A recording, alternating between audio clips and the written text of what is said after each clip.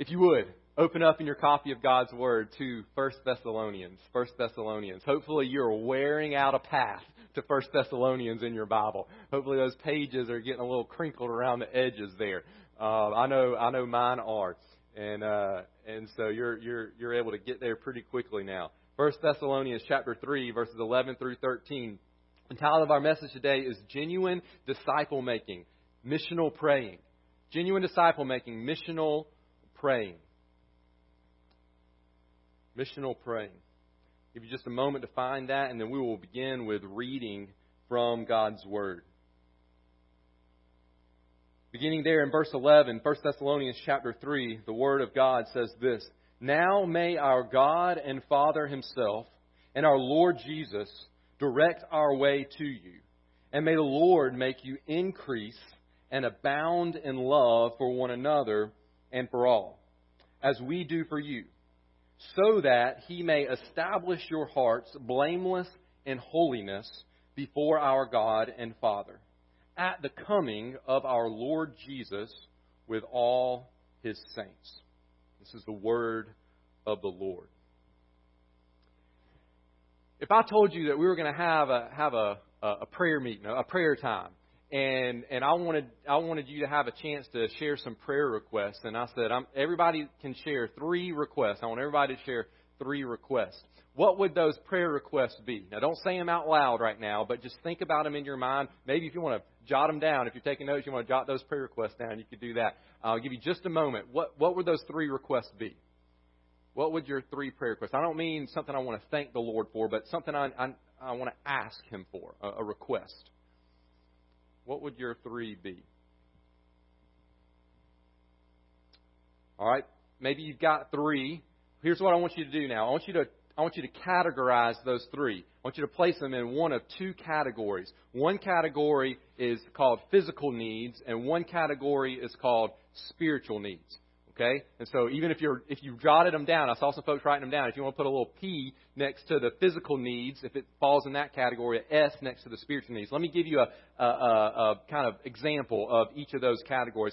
Physical needs category would include things like healing from a physical sickness, or maybe prayer for a new job, or help getting out of a difficult financial situation, or maybe help passing a test of some sort, or maybe a smooth transition into college, or the start of a school year.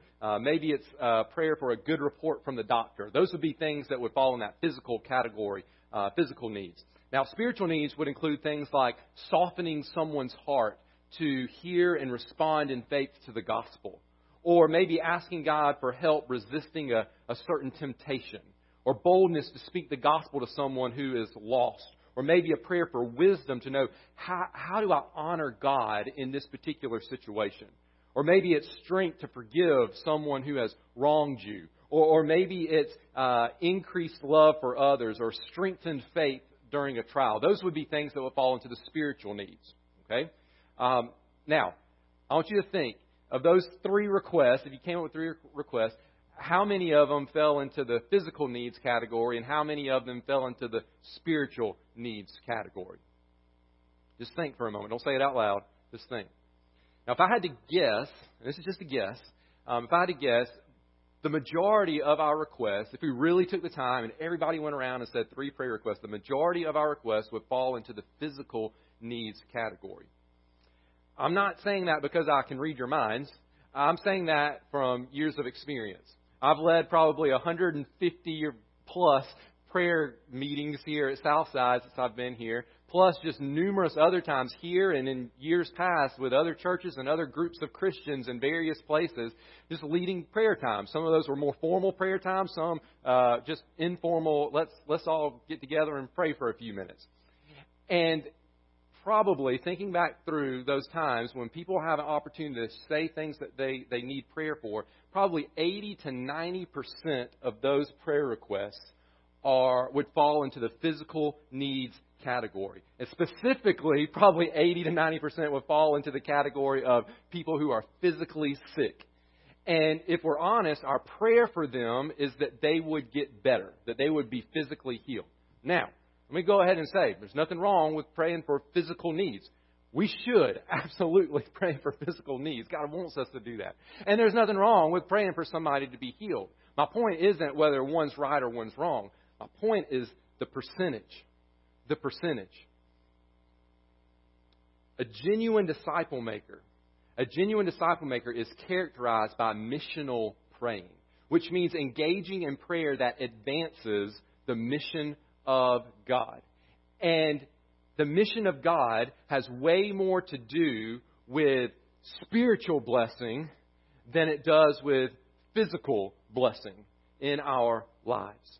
It has way more to do with spiritual strengthening than physical strengthening. In fact, the mission of God is a call to suffer physically for the advancement of the gospel. This means that in some cases, praying for physical healing or some other sort of physical blessing may actually be anti-mission of God, against the mission of God, if in that situation God intends to use someone's physical suffering to both strengthen that individual Christian's faith in the Lord and to draw other people to faith in the Lord as they watch how that person continues to trust in the Lord even in the midst of physical suffering. My point is simply this. If we're going to be genuine disciple makers, our prayers need to be far more focused on spiritual needs than physical needs. And case in point is our passage today in 1 Thessalonians. Here in this passage we learn this. We must pour ourselves into praying for the spiritual health of disciples, because only God has the power to prepare disciples for the King's return.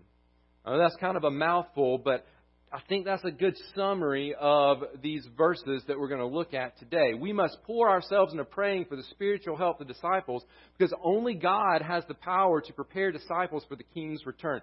Now, we've been walking through Paul's account of his relationship with the Thessalonian believers, and we've seen an amazing picture of what it means to be a genuine disciple maker.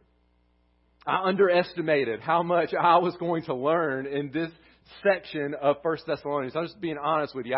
I've underestimated how much I would learn and be challenged by this section here, chapter 2 and chapter 3 of 1 Thessalonians. We've learned that genuine disciple makers long for personal interaction with disciples, that they strengthen disciples to stand firm in the face of persecution, and they rejoice at the faithfulness of disciples. Today we're going to look at the prayer life of a genuine disciple maker. Now, our passage today brings us to the end of the first of two main sections in 1 Thessalonians. The first section goes chapter 1 through chapter 3, and the second section, chapter 4 and chapter 5. Chapter 1 through chapter 3 it deals a lot with his relationship with the Thessalonians. Chapter 4 and chapter 5, which we're fixing to get into, he gives more instructions and teachings to the church. We've been creating a list of descriptions of genuine disciple makers over the past few weeks, and I want to add 4 final descriptions to that list today, and all of them have to do with prayer. The first 3 that we're going to look at today give insight into what we should pray for, and then the fourth description gives insight into why we should pray for those things, kind of what's the motivation behind this missional type of praying. So let's dive in. First description I want to share with you is this. Genuine disciple makers pray for opportunities to disciple the disciples. Disciple makers pray for opportunities to disciple the disciples. Verse 11 here in our passage says this. Now may our God and Father Himself and our Lord Jesus direct our way to you. May He direct our way to you. Before we examine the request, which actually comes at the very end, that phrase, direct our way to you. Before we look at that, we can't study this verse without noticing an extremely important doctrine of Christianity that we see not even taught, just assumed at the beginning of verse 11. Notice who he prays to. He prays to our God and Father Himself, and he prays to our Lord Jesus, and he's praying to both at the same time. Remember, Paul was a born and raised devout Jew, which means that for his whole life growing up, the most important verse of Scripture in his life would have been Deuteronomy chapter 6, verse 4, which says, Hear, O Israel, the Lord our God, the Lord is one. I want to emphasize that last phrase there. The Lord is one. He is one. And so that's the key verse from Paul's life growing up as a devout Jew. And yet here we have Paul praying to both God the Father and Jesus, whom he calls Lord. And that reveals a very important point of Christianity, and that is the belief that Jesus is fully divine and completely equal to God the Father. That when he talks about Jesus, he's talking about the flesh and blood Jesus that walked this earth. And he is equating him to God. Later in church history, the doctrine of the divinity of Jesus would be hashed out in monumental church councils. But this doctrine did not begin at those church councils. This letter to the Thessalonians, it very well could be one of the first letters of the New Testament that was ever written. And we already have Paul in probably the very first letter that was written, just assuming that Christians would believe that Jesus and God are the same, that Jesus is fully God, that He as the Son and God as the Father are completely equal. Paul's matter-of-fact statement here, equating Jesus to God, shows us that the divinity of Christ was a settled belief among the apostles and early Christians from the beginning of the church, and it's got to be a settled belief for us today. There are people who claim to be Christians in our world today who don't believe that Jesus is fully God. You cannot be a Christian and not believe that Jesus is fully God. So I just want to emphasize that before we move on to the request part of this verse. Notice that phrase, direct our way to you. Direct our way to you. Once again, we see Paul's deep desire to be with the disciples in Thessalonica so that he can help them continue growing in their faith. He wants an opportunity to disciple the disciples. That's one of the things he prays for. I wonder when was the last time I prayed for an opportunity to disciple the disciples? When was the last time I prayed for that opportunity? If I'm honest, perhaps it's been a while. To disciple someone in a Christian context means to help that person become a more faithful follower of Jesus. So when was the last time I was going to have an interaction with a brother or sister in Christ and I asked God, give me a chance to help this brother or this sister in Christ become a more faithful follower of you? We've seen this characteristic of genuine disciple making pop up over and over in this section of 1 Thessalonians. Just think about it. Chapter 2, verse 17. He lamented leaving them so quickly, and then he said, we endeavor the more eagerly and with great desire to see you face to face. Chapter 2, verse 18, he said, we wanted to come to you. Chapter 3, verse 2, he sends Timothy to them to disciple them. Chapter 3, verse 6, he said, we long to see you. Chapter 3, verse 10, he said, we pray most earnestly night and day that we may see you face to face so that we can supply what is lacking in your faith, which is another way of saying to disciple you. Now in verse 11, he's asking God, he's praying to God, God, direct our way to the Thessalonians. Paul desperately wants an opportunity to disciple the disciples. He wants to help them grow spiritually, but he knows that he can't do it alone. He knows that he needs God's help. When we make a request to God, it's a declaration that we are in need of God's help. If we could do it on our own, there would be no reason to go to God in prayer. The word direct here, where it says he may direct our way to you. That word direct, it means to remove obstacles out of the path. Or you could translate it to make straight the way. To make straight the way. Paul knew that making disciples was an act of spiritual warfare. We've already seen back in chapter 2, verse 18, where he said that Satan was hindering him from coming to the Thessalonians to disciple him. It's an act of spiritual warfare. And so Paul is going to engage in spiritual warfare by really what he's doing is radioing in to his commander-in-chief. This is war. Making disciples is war. We have an enemy. So I've got to call in to my commander-in-chief. I've got to call into our God and Father and the Lord Jesus for help. It's kind of like he's saying this, Father God, Lord Jesus, the enemy has riddled the path of fulfilling your mission with obstacles. Please get those obstacles out of the way. Make straight the path of discipleship. Direct our way to those that we need to disciple. There's a prayer that pleases God. You're going to pray something that pleases God. There you go. You've got an example right there. God, give us an opportunity to disciple other believers. We learn something important here about prayer, and that's this, that a healthy prayer life protects us from trying to obey God without God. A healthy prayer life helps protect us from trying to obey God without God. Do you know that we could know what God wants us to do, and even wants to do what God wants us to do, and even take steps of obedience in trying to do what God wants us to do, but we could forget about God in the whole process and think that we could do it ourselves.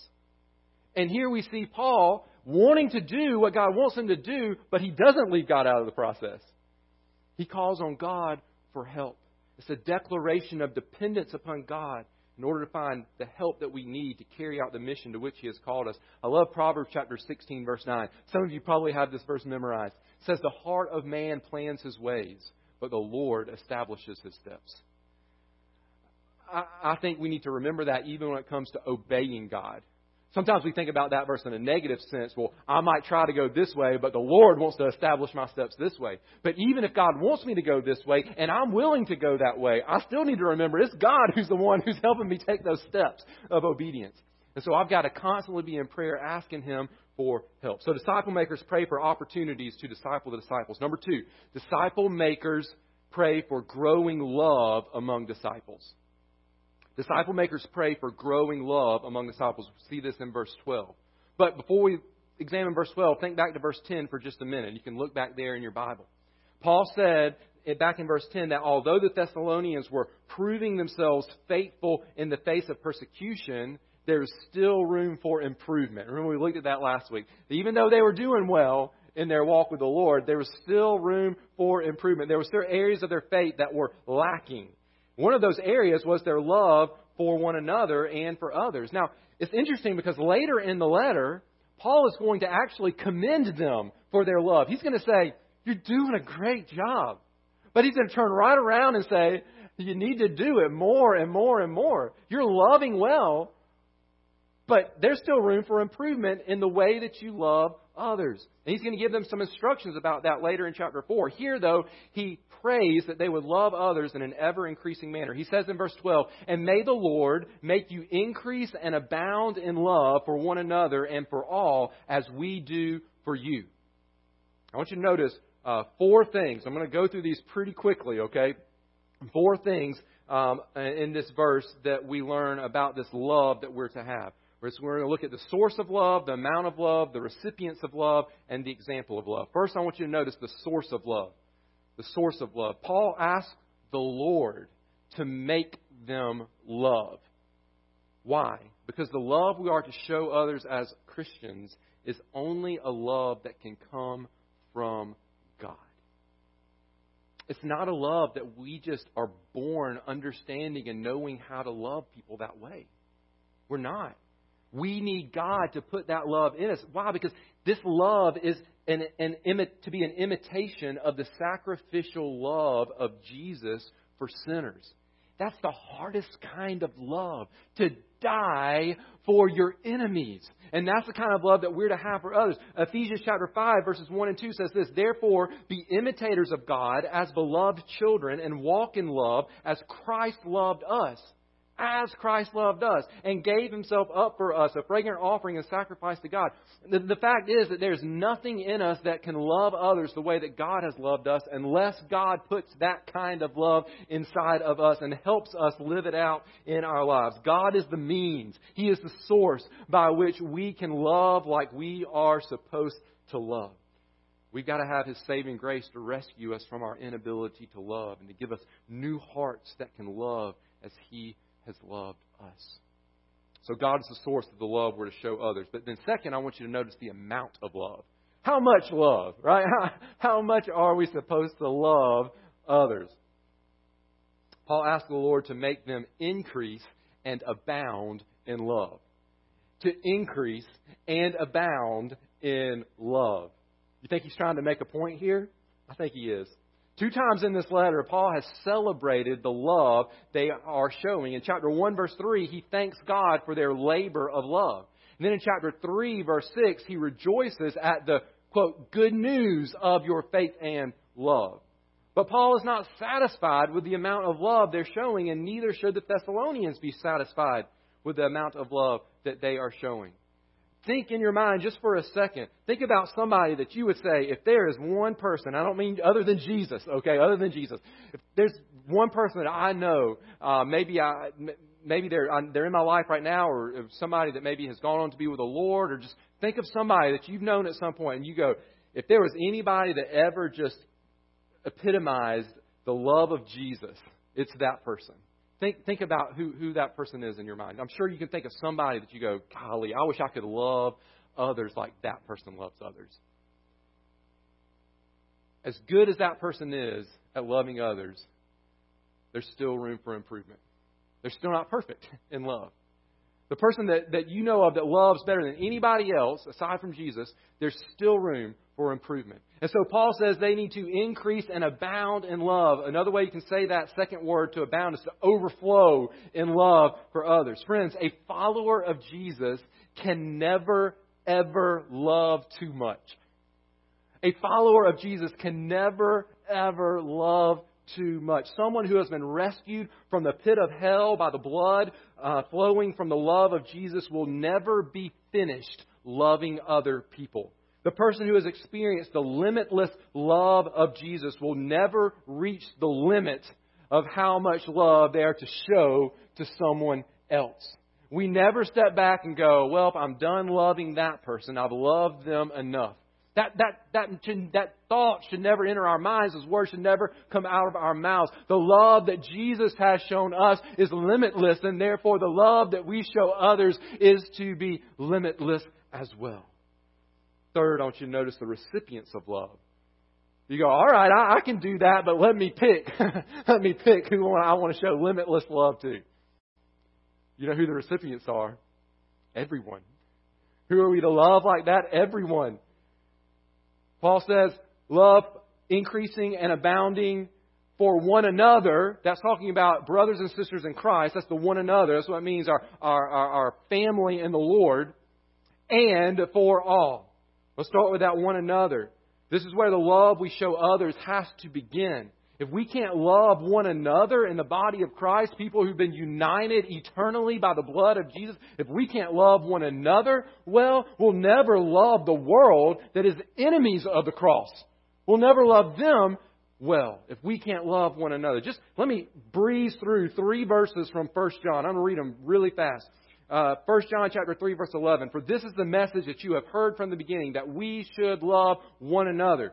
Verse 23, and this is His commandment, that we believe in the name of His Son, Jesus Christ, and love one another, just as He's commanded us. And this given to chapter 4, verse 21 of 1 John, and this commandment we have from Him, whoever loves God must also love his brother. And in between those 3 verses, I skipped a bunch of other verses that say the exact same thing, that we must be loving one another well in the body of Christ, increasing and abounding in our love for one another. So if you want to pray for something that's worthwhile for a brother or sister in Christ, you could pray that fellow believer would increase and abound in their love for their fellow disciples, for their church family.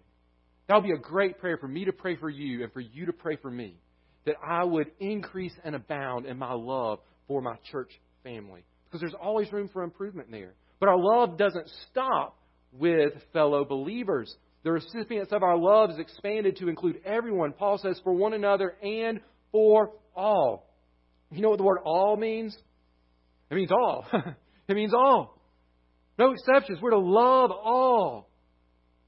Jesus was talking with a Jewish lawyer one day about love. The lawyer wanted to make himself look good by proving to be perfect in his love for others. But Jesus, he wasn't going to accept that. He knew that man wasn't perfect. He wanted to expose that imperfection. And so he exposed the man's short-sighted view of who he was to love.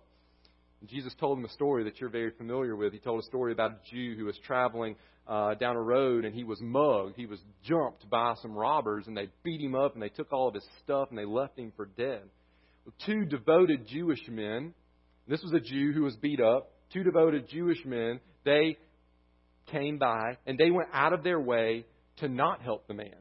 Then a Samaritan came by, and he really went out of his way to help this Jewish man. To understand the strength of the story, you've got to understand there was deep hatred between the Jews and the Samaritans. Deep hatred. So one of Jesus' points here was that true love crosses even the boundary of enemy lines to show tangible care and concern. Both friends and foes are to be the recipients of our love. But let's just be honest. That's much easier said than done, right? It's not always easy. And so the Thessalonians, they're to love even those who are persecuting them. We talked about the persecution that the Thessalonians are facing. They're to love. Those persecutors are included in the everyone, in the all that they are to love. So they're going to need God's help. And so Paul prays for that spiritual need, that God would help them increase and abound in love, even for their enemies. But then fourth, I want you to notice the example of love. Now this is interesting because we might expect Paul to say, you should love others like Jesus loves you, which would be a true statement. But he doesn't. He says, you should love others like we love you. Like we love you. Verse 12, and may the Lord make you increase and abound in love for one another and for all, as we do for you. So Paul and Silvanus and Timothy weren't just praying that the disciples in Thessalonica would love well. They were setting an example of ever-increasing love for everyone through their own lives. And so what do we learn from that? Well, we need to make sure that we don't just pray for others to follow Jesus well. We need to be modeling a lifestyle of following Jesus well, that lifestyle that we're asking God to bring about in the life of other disciples. I don't just want to pray that you would love well. I need to be modeling that in my life. So as I follow Jesus, you follow me, you're following Jesus. And as you follow Jesus and I can follow you, then I'm following Jesus. You see how that works? So what do we have here, verse 12? We have this growing love. A love that's continually increasing and abounding. That's one of the requests that Paul brings before God on behalf of the disciples. And brothers and sisters, just is there ever any room for improvement in your life in the way that you love? Yes, there is. And so you can assume that's the same is true for you, for me, and for other disciples. If you know there's room for improvement in your life and the way that you love others, you can assume the same is true for me.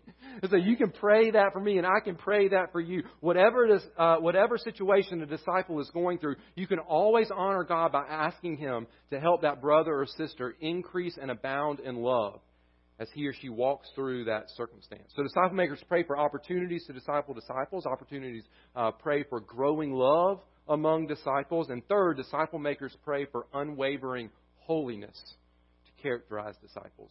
Disciple makers pray for unwavering holiness to characterize disciples. Verse 13 says, so that He may establish your hearts blameless in holiness before our God. So that He may establish your hearts blameless in holiness before our God and Father. This prayer request is connected to the previous prayer request in that a holy life will be a life of love. A holy life will be a life of love. He wants them to increase in love so that they would be found blameless in holiness. As one writer said, an unloving man cannot be a holy man. An unloving man cannot be a holy man. And so Paul prays for growing love and unwavering holiness. That word established that you see there, that was used by Paul back in chapter 3, verse 2, when he sent Timothy to establish and exhort them in the faith. And so there, Timothy was the one doing the establishing. But again, Paul knows that humans can't do that by themselves. We can't do that by ourselves. We need God. So now he's asking God to do the establishing or the strengthening. Paul understands that while God uses people to help disciples grow, ultimately God is the only one who can produce the strength necessary for us to live lives that are called blameless in holiness. Paul understands that, so we ask God to do it. Now, holiness refers to God's standard of living, which is perfection. And the word blameless really oftentimes refers to how we live before others or our reputation before others. And so here's what Paul is asking here in verse 12. He's asking God to, verse 13. He's asking God to work in their lives in such a way that they live according to God's standards before the watching world, yet realizing that God ultimately is the one who is watching and the one to whom disciples must give an account. So, do you want to pray a request? Make a request for disciples that really matters? And then pray for disciples to have the strength to live holy lives, to do the right thing in the eyes of God as they interact with the world around them. Pray that they will be blameless in holiness. That's a general prayer. If you know of a specific sin that a brother or sister in Christ struggles with, you can take that general prayer for holiness and pray specifically for that brother or sister in Christ in regards to that particular sin area that he or she struggles with. Or if you know that a person's current situation is providing Satan with a prime opportunity to tempt a disciple with a particular sin, then you could pray specifically that individual would resist the temptation to fall into that sin while he or she's walking through that trial. Let me give you a few examples. Instead of just asking God to help your Christian friend get a good report from the doctor, I'm not saying don't ask that, but instead of just asking for that, you could also ask God to help him not be anxious, but to trust in the Lord while he waits for the results, and then to rejoice in the Lord no matter what the results are. Instead of just asking God to heal your Christian friend who has an ongoing illness, you could ask God to protect your friend from the temptation to doubt God's goodness and love and care in her life while she faces this ongoing illness. Instead of just asking God to keep your daughter safe as she heads off for college or heads off to kindergarten or either way. Instead of just asking God, keep her safe, God, you could ask God also to help your child stand firm in her faith and obey God's call on her life, even if God's call means doing something hard for the cause of Christ. Instead of just asking God to help your child pass the test at school today, you could ask God to help your child resist the temptation to cheat, even if it means getting a lower grade. And instead of just asking God to help your Christian friend find a better job, you could ask God to help your friend shine the light of Jesus by having a thankful attitude and by sharing the gospel with coworkers until God provides a better job, if God decides to do that. You see how you can take real life, everyday physical situations and needs and engage in missional praying for disciples by looking at the situation from God's standpoint as it relates to His mission and how He wants that individual disciple of Jesus to live for Him. But then we get this question, why? Why engage in missional praying? Why would we focus on spiritual needs rather than physical needs when it comes to the requests that we make to God on behalf of fellow disciples? I mean, it's so much easier just to see the physical needs around us and just pray for the physical needs. Why would we want to kind of make sure that we're not neglecting the spiritual needs side of it? Well, earlier I said I want to share with you 4 descriptions of genuine disciple makers, and the first 3 would be the actual request, and the 4th would be the motivation. And so let's look at this 4th and final description of a genuine disciple maker. Why focus our prayers on these spiritual needs? Because that's what's going to matter when the King returns. Number 4, disciple makers pray for spiritual help because that is what will matter when the King comes for His disciples. Why focus on spiritual needs? Because that's what's going to matter when the King comes back to get His disciples. Paul writes at the end of verse 13, he says, the first part, so that He may establish your hearts blameless in holiness before our God and Father. And in the end, that last phrase is important, at the coming of our Lord Jesus with all His saints. What's a driving motivation for Christians to live holy lives? The fact that we're going to stand before Jesus one day. He's coming back and we'll give an account.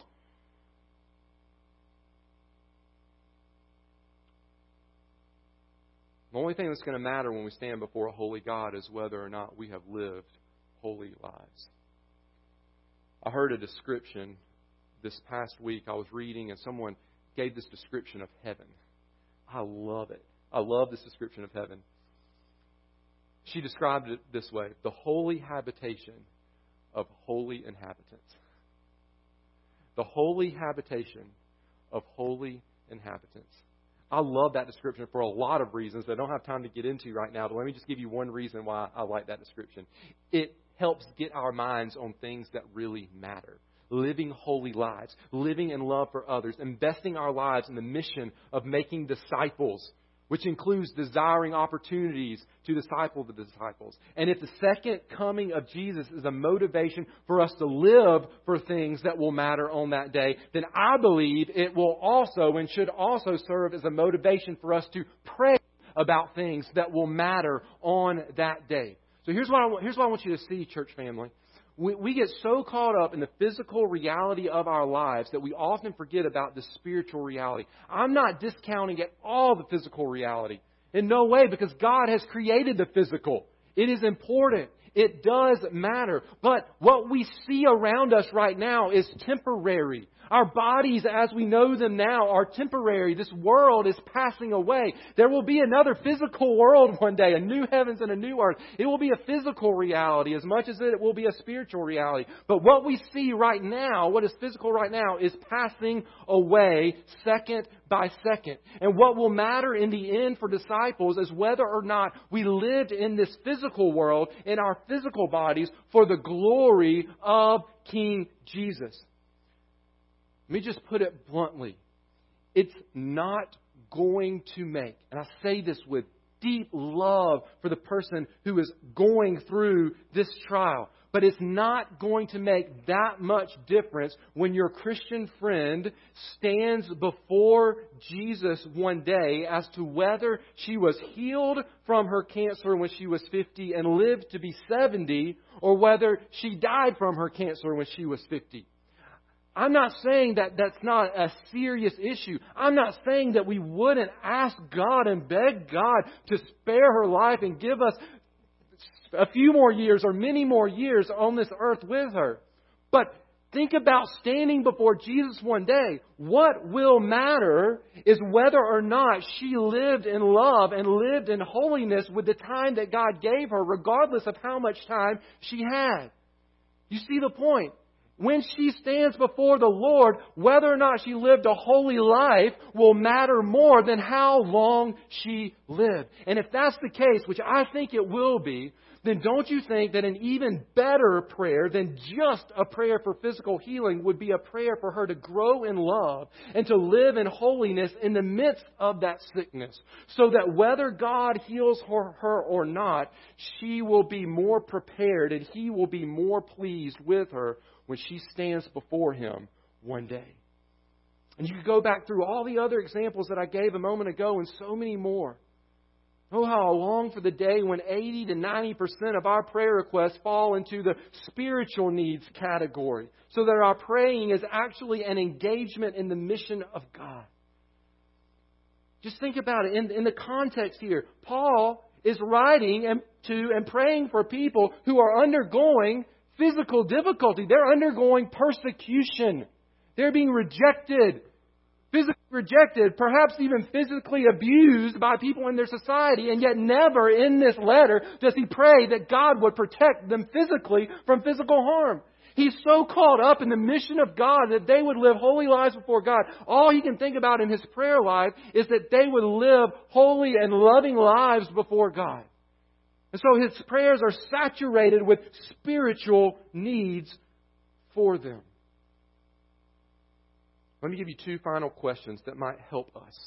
And these are questions that I want to ask and get better at asking in my prayer life. And I think these questions will help filter out perhaps some things that we're spending too much time praying for and we need to spend less time praying for, or perhaps they would filter out even things that we just really don't even need to pray about to begin with. Question number one, will this prayer matter when Jesus returns? Just think about that. When you're going to spend some time in prayer and you're praying for another a brother or sister in Christ, ask, is what I'm praying, is my request to the Lord, is it going to matter when Jesus returns? I mean, is it going to matter whether he passes that test when he stands before Jesus one day?